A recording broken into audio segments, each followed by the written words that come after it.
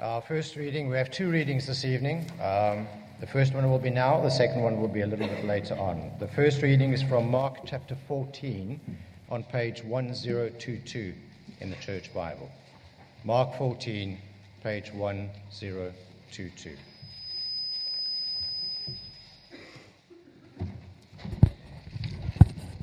And we'll start at verse 66.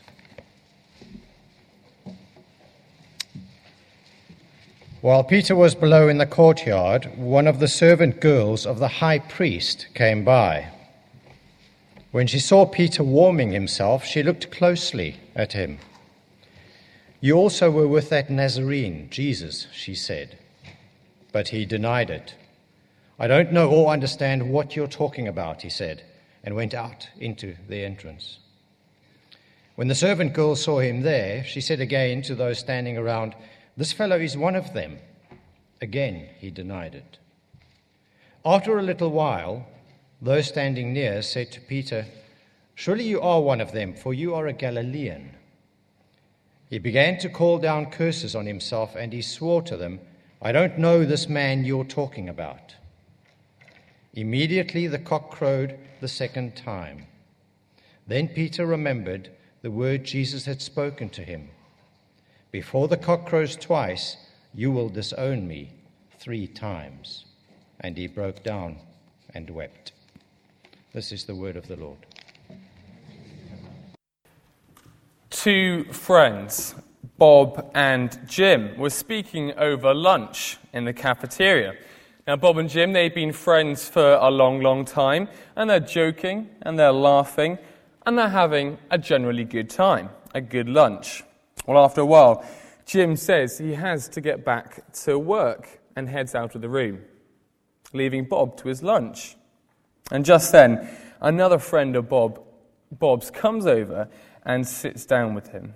They begin chatting, and this other friend begins talking about Jim and how he simply can't stand him. His annoying habits, his weird laugh, how he's always slightly too early for everything. And all the while he's speaking, Bob is agreeing with this friend. And he's even adding his own reasons as to why Jim is a bit of a loser. Well, unbeknown to both of them, just a few feet away is Jim, who had left his mobile on the lunch table and had come back to get it. He's heard every word they've said. Bob looks up and with horror sees Jim and sees the look of pain, hurt, and confusion on his face. Well, Bob and Jim are fictional, but it's an all too real scenario, isn't it? And I wonder if you've ever been in a situation like that, where you discover your friend isn't as faithful as you thought they were. Perhaps you hear a conversation which is about you. Perhaps you hear from another friend or a colleague what they really think about you. Perhaps you've been sent a text or an email by mistake meant for someone else, but it's actually about you. Well, how do those situations make you feel? We hate them, don't we? It grates against us. Even if it's not you involved, just hearing about it, hearing about poor Jim, it gets our back up, doesn't it? The unfaithful friend who says one thing and does the opposite. Well, that's the kind of guy that we're looking at tonight. A faithless friend.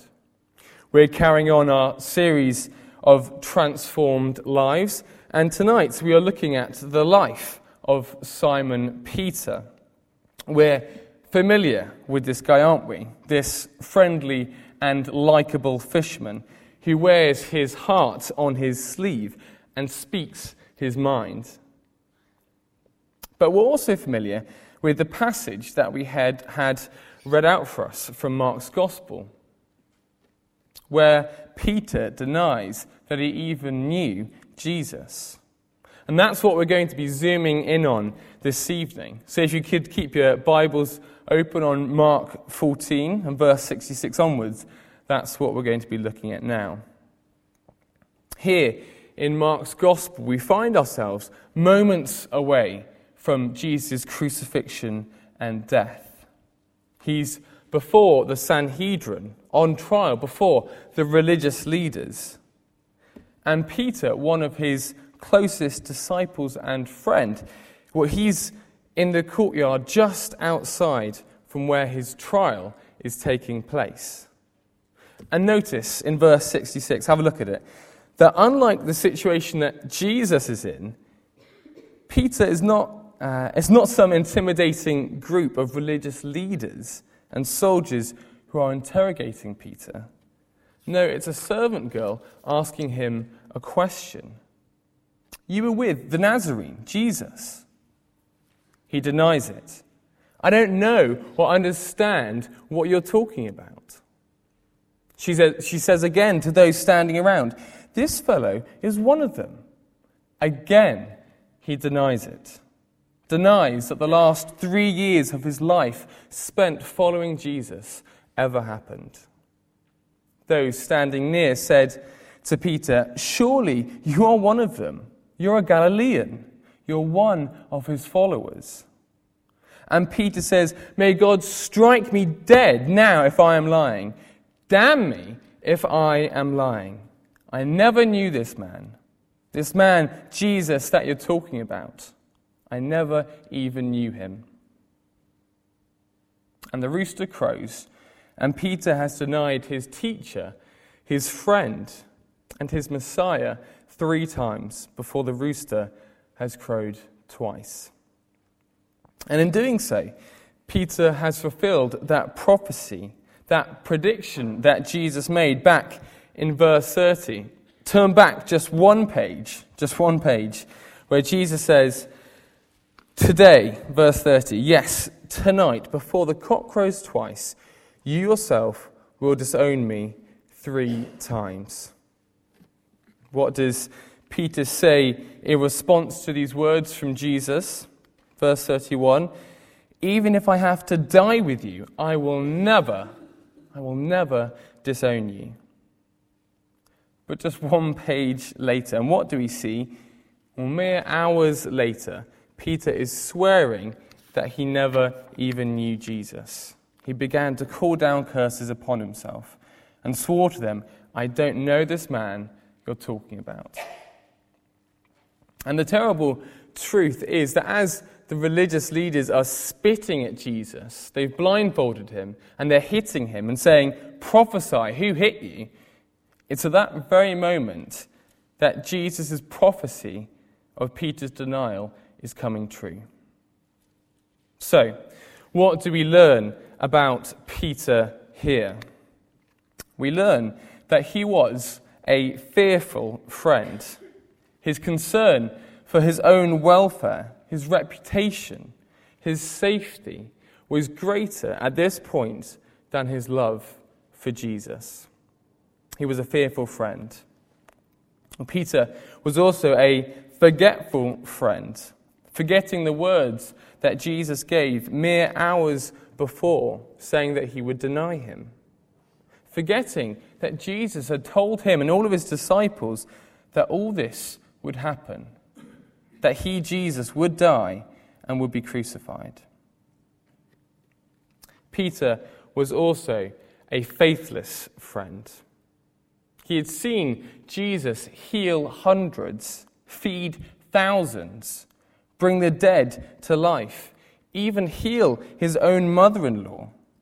He had heard Jesus' teaching, been taught to understand his parables, travelled with him on the road and on the sea. For 3 years, Peter had followed Jesus. And now he denies Jesus 3 times. I never knew him. Peter is fearful, forgetful, faithless. Peter is a failure of a friend. And I think we'd all recognize that, wouldn't we?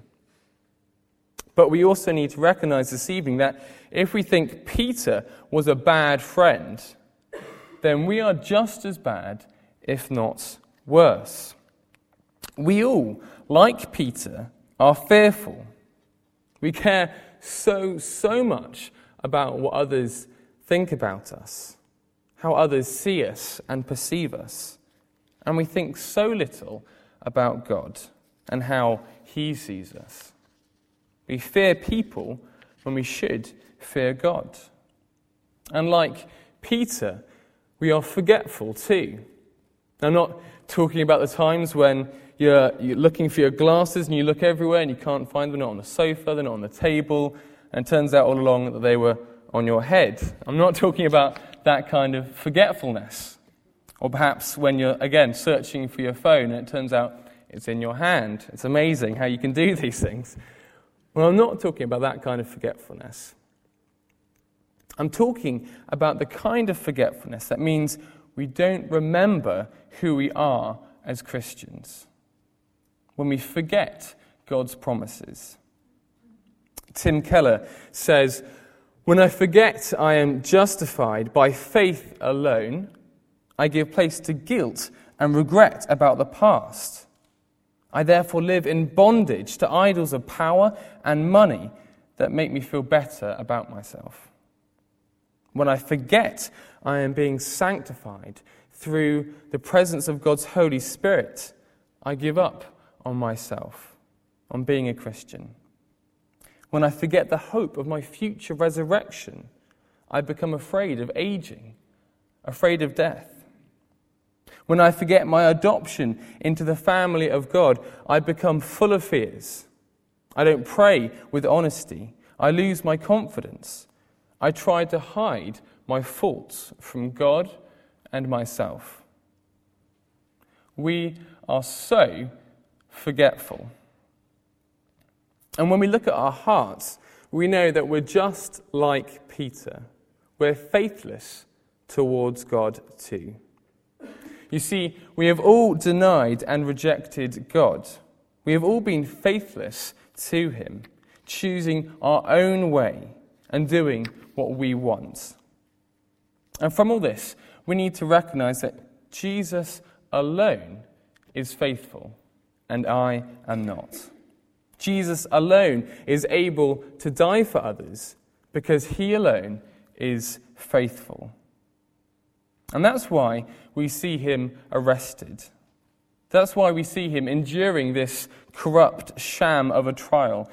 That's why we see the Creator and King of the universe stripped naked and nailed to a cross. Because we are failures as friends. And because we have made ourselves God's enemies. Jesus is willing to go all the way, even to die on a cross, because we are faithless and he alone is faithful. Jesus alone is faithful. I can't say it enough this evening. Peter, this fearful, forgetful, faithless man, breaks down and weeps. What hope is there for him? And what hope is there for me and you here this evening? Well, think back to when I first started, to Bob and Jim, and how we recognized that we actually really hate faithlessness, don't we? Faithless friends. Well, this evening, let me tell you that God hates it even more. He is more angry at faithlessness than we could ever be. And where does that leave you and me? The fearful, two-faced friend before God. Well, we're in serious trouble, aren't we? But mercifully, Jesus has made a way. Because it doesn't end there. It doesn't end on the cross. It's on the cross that we see faithful Jesus taking all the wrongs of the faithless. But it's after that, in the empty tomb, that we see that Jesus has defeated sin, defeated death, and made a way for us to be friends with God. Without the salvation that Jesus offers, you are no friend of God's. But with it, we can be called a friend of God, a son or a daughter of God. Get just how amazing that is. And that is the amazing truth that was the cause for Peter's dramatic transformation. And we're going to see now that transformation and the effect that it had on Peter's life in our second reading this evening. So I'm going to hand back over to Mark for that.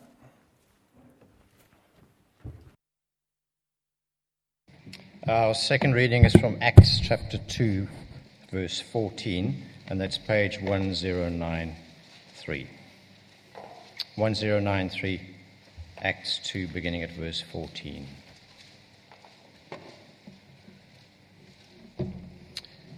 Then Peter stood up with the 11, raised his voice, and addressed the crowd. Fellow Jews and all of you who live in Jerusalem, let me explain this to you. Listen carefully to what I say. These men are not drunk, as you suppose. It's only 9 a.m. No, this is what was spoken by the prophet Joel. In the last days, God says, I will pour out my spirit on all people. Your sons and daughters will prophesy. Your young men will see visions. Your old men will dream dreams. Even on my servants, both men and women, I will pour out my spirit in those days, and they will prophesy. I will show wonders in the heaven above and signs on the earth below, blood and fire and billows of smoke. The sun will be turned to darkness and the moon to blood before the coming of the great and glorious day of the Lord, and everyone who calls on the name of the Lord will be saved. Men of Israel, listen to this. Jesus of Nazareth was a man accredited by God to you by miracles, wonders, and signs, which God did among you through him, as you yourselves know. This man was handed over to you by God's set purpose and foreknowledge, and you, with the help of wicked men, put him to death by nailing him to the cross. But God raised him from the dead, freeing him from the agony of death, because it was impossible for death to keep its hold on him. David said about him, I saw the Lord always before me, because he is at my right hand. I will not be shaken. Therefore my heart is glad and my tongue rejoices. My body also will live in hope, because you will not abandon me to the grave, nor will you let your Holy One see decay. You've made known to me the paths of life. You will fill me with joy in your presence. Brothers, I can tell you confidently that the patriarch David died and was buried, and his tomb is here to this day. But he was a prophet and knew that God had promised him on oath that he would place one of his descendants on his throne. Seeing what was ahead, he spoke of the resurrection of the Christ, that he was not abandoned to the grave, nor did his body see decay. God has raised this Jesus to life, and we are all witnesses of the fact. Exalted to the right hand of God, he has received from the Father the promised Holy Spirit and has poured out what you now see and hear. For David did not ascend to heaven, and yet he said, the Lord said to my Lord, sit at my right hand until I make your enemies a footstool for your feet. Therefore let all Israel be assured of this. God has made this Jesus, whom you crucified, both Lord and Christ. When the people heard this, they were cut to the heart and said to Peter and the other apostles, brothers, what shall we do? Peter replied, repent and be baptized, every one of you, in the name of Jesus Christ for the forgiveness of your sins, and you will receive the gift of the Holy Spirit. The promise is for you and your children and all who are far off, for all whom the Lord our God will call. With many other words he warned them, and he pleaded with them, save yourselves from this corrupt generation. Those who accepted his message were baptized, and about 3,000 were added to their number that day.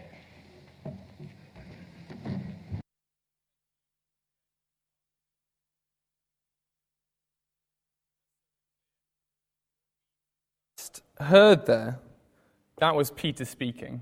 That was Peter's sermon in front of thousands of people. We've seen this snivelling wreck of a man, Peter, in Mark's Gospel, but here in Acts we see someone completely different. So keep that passage open in front of you as we look at this change in Peter. But before we jump into that chapter and we look at this transformation, let me ask you a question this evening.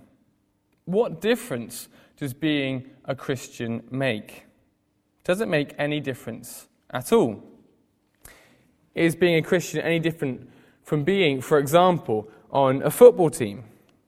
You meet in certain places, you have a special team or congregation.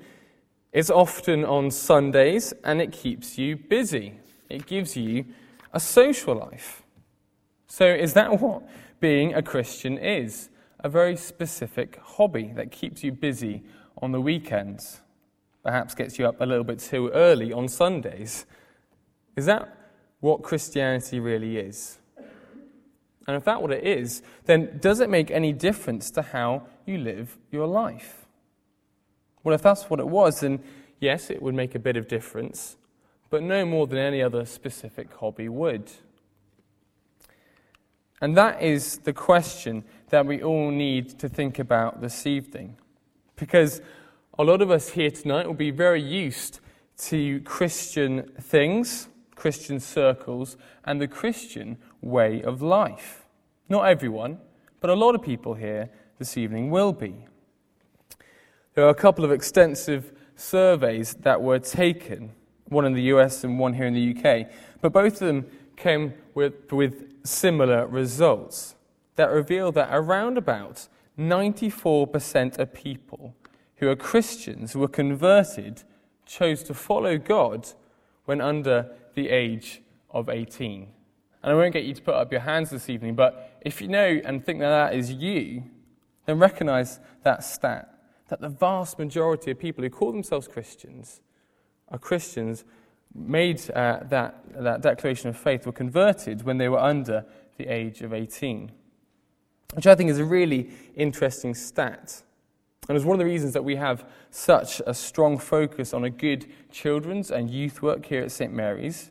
But it also shows us that a lot of people will have grown up in Christian homes and will have known about God and Jesus for most of their lives. And when this is the case, individuals can so often have doubts as to whether or not they're really Christians, whether or not they're actually saved, whether or not Christianity actually makes a difference to their lives. Well, here in Acts 2, we see a man who has spent years with Jesus, but had never really got Jesus. That is, until he saw his resurrected Lord, until he saw Jesus risen from the dead. Here, in the transformed life of Peter, we see that being a Christian makes all the difference in the world. Look at Acts 2 with me in the context that leads up to Peter's sermon that we had read out for us. Verse 1, when the day of Pentecost came, shortly after Jesus had risen and ascended back into heaven, all the disciples were together in one place. Suddenly, a sound like rushing wind came down from heaven and filled the whole place. The disciples are filled with the Holy Spirit, and they begin to speak in different languages. Those standing near them in the crowd, people of all kinds of dialects, well, they hear their own language being spoken. The crowd were filled with confusion. They were all amazed and perplexed.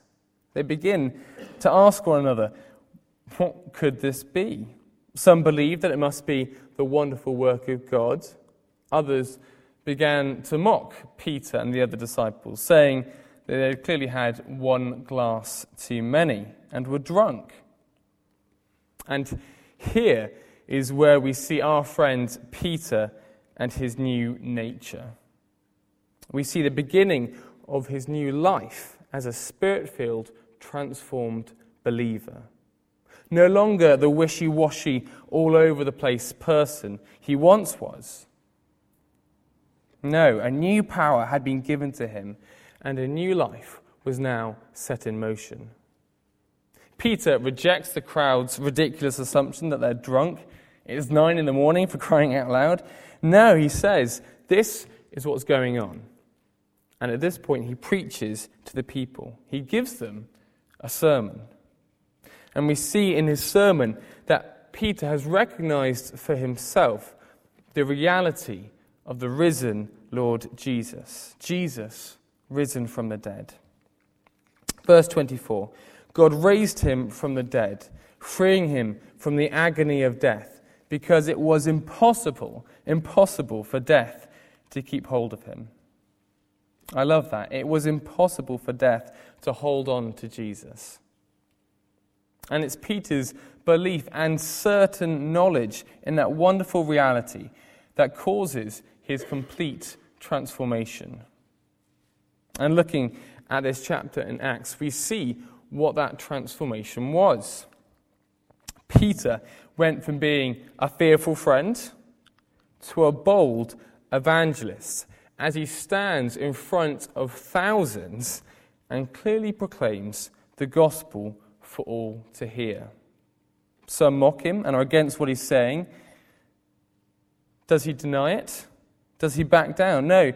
Peter boldly sheds God's light into the darkness of the lives of those there that day. He has completely changed. And as a result of this transformation of Peter's fearless preaching, we see in verse 41, that wonderful verse. Have a look at it, verse 41. Those who accepted his message were baptized, and about 3,000 were added to their number that day.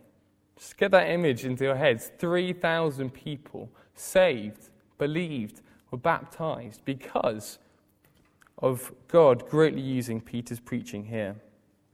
That is what a transformed life looks like. But we also saw that he was a forgetful friend, forgetting Jesus' prophecies and predictions, and forgetting the promises made to him. Well, here again, we see that Peter has been completely changed, transformed, and is now a man who remembers God's promises, as he quotes from the prophet Joel and quotes David from the Psalms. He recalls the scriptures and remembers God's promises made thousands of years ago. And he shares through those promises the truths of his risen Lord Jesus. And finally, we remember as Peter denied Jesus, saying he never knew the man, that he was a faithless friend. But now what do we see? We see that he is a faithful follower. We see from later in Acts a man willing to be mocked. In Acts 12, a man willing to be imprisoned, willing to suffer, willing even to die for Jesus. Peter, the once faithless denier, went on to die professing Jesus' name as Lord of his life. Peter is now very much a faithful follower. Can you imagine a greater turnaround? It's incredible that Peter could change so much, that he could go from being a failure of a friend to, through Jesus, now being a friend of God. What was the cause of all this? Well, we've seen that it was through Peter recognizing and knowing for himself that Jesus had conquered death and had risen.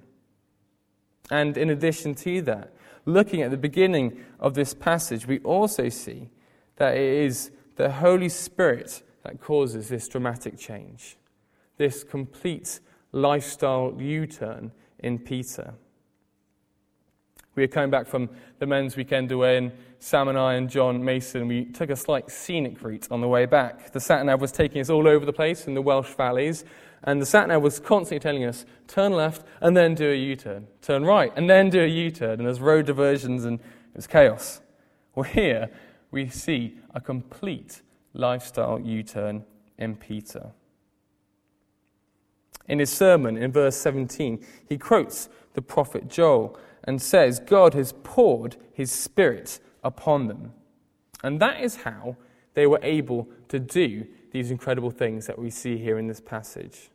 That is how Peter is able to address this crowd and boldly, coherently, powerfully speak good news, the good news of Jesus, into the lives of thousands. It was by the Holy Spirit that Peter did those things. So often we're told by the popular culture of today, by the media, social media, to release your inner potential, etc., etc. But the only way to true, lasting, and ultimate transformation is to be changed by God and to be filled with God, the Holy Spirit. In Galatians 5:22, have a look at the screen.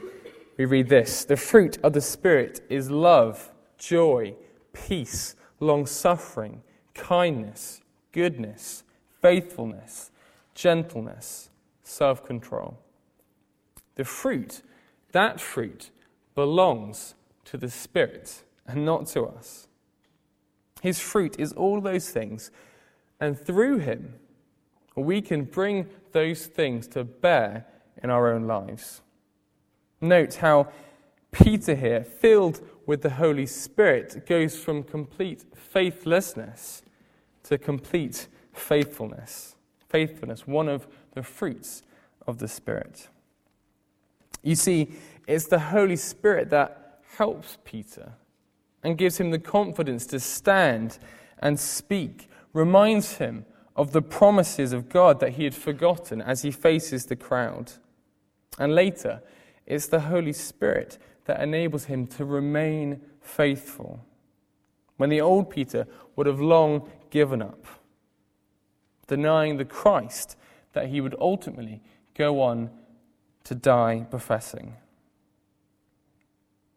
If we want this type of fruit in our lives, and if you're a Christian here this evening, how could you not? Then we too must live empowered by the Spirit. The transformation that occurs is dramatic and overwhelming, and it can be in our lives too, if we believe and trust and let the Holy Spirit change us. That is what it is to be a Christian, to believe in the risen Lord Jesus, who enables you to be friends with God. And in doing so, we are filled with the Holy Spirit. God is with us and in us and enables us to be more and more like him, to live lives that are pleasing to him, lives that are transformed. Before, we were enemies of God, but now with the Holy Spirit, through Jesus, we can now be friends with God. We can now even please God by how we live, in the ways that we use our transformed lives to glorify him. So, having seen this wonderful transformation, this complete change in this humble fisherman, come preacher man, some questions for you. How about you? Have you been changed through Jesus from being an enemy of God to being a friend of God? Remember Peter back in Mark's Gospel. He was an enemy of God, and we too are enemies of God without Jesus, without the Holy Spirit. But again in Galatians, and this time Galatians 4, we read that God sent the Spirit of his Son into our hearts, the Spirit who calls out, Abba, Father. So you are no longer a slave, but God's child. And since you are his child, God has made you also an heir. Isn't that incredible? Isn't that mind-blowing? That if you're an enemy of God here this evening, that by believing and trusting in Jesus, who has risen from the dead, you can become not a slave, not an enemy of God, but a son, a daughter of God's. Men on the weekend away, we can become a man's son. We can become children of God. You can be adopted into the family of God. So have you believed and trusted in Jesus? Are you an enemy of God, or are you a friend of God? You can be transformed this evening through the work of the Holy Spirit. You can call God my Father.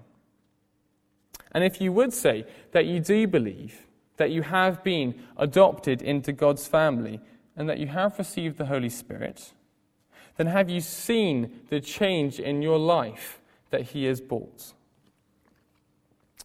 It's a picture of George VI as a child. I'm sure a few of you will have seen the King's speech about King George VI and that transformation that he had from being a king who had real struggles to then being able to boldly speak to the nation.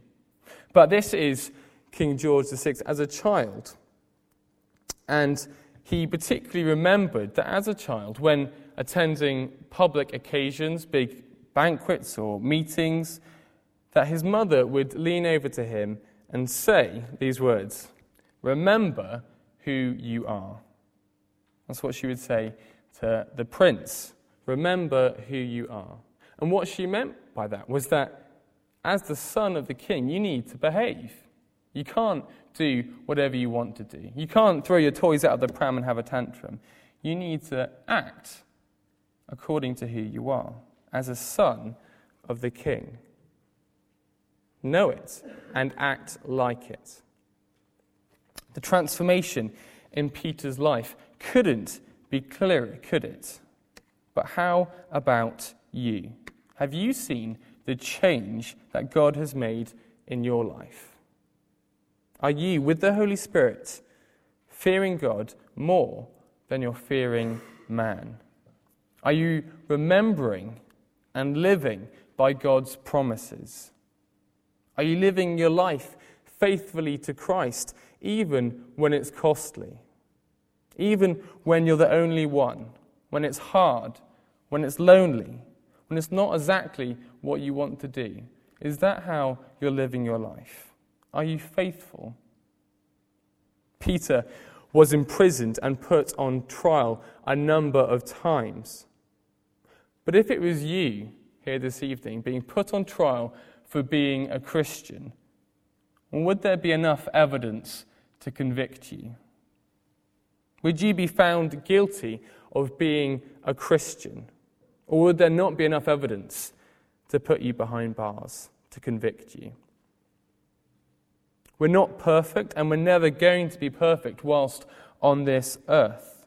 Even after this, Peter still got things wrong and had to be corrected by the Apostle Paul. But what is undeniably clear is that this was a man who was saved and changed. Can the same be said of you? Remember, Peter was a simple man with many, many flaws, who, through Jesus' resurrection and through the power of the Holy Spirit, was able to be greatly, greatly used by God. And you too can be greatly used by God in your homes, in your workplace, at college, with your friends, through your conversations, in your actions, what you choose not to do. God can use your transformed life to bring others to salvation too. Have you been adopted as a child of God? And if you have, are you living like a son or daughter of the King? Let's pray.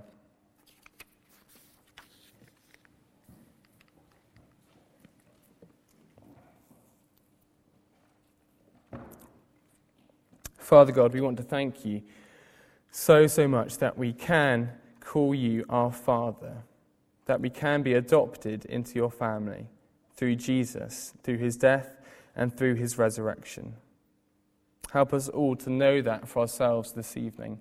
And in knowing that and in believing that, to receive and to be filled with your Holy Spirit, who will go on to change us and to make us more like you. Help us to take a good, long, hard look at how we're living our lives and to ask the question, am I living like a son or daughter of the King? We thank you for all these things. Help us to go away thinking about them and how we can better live for you or better know you. We ask this in your name. Amen.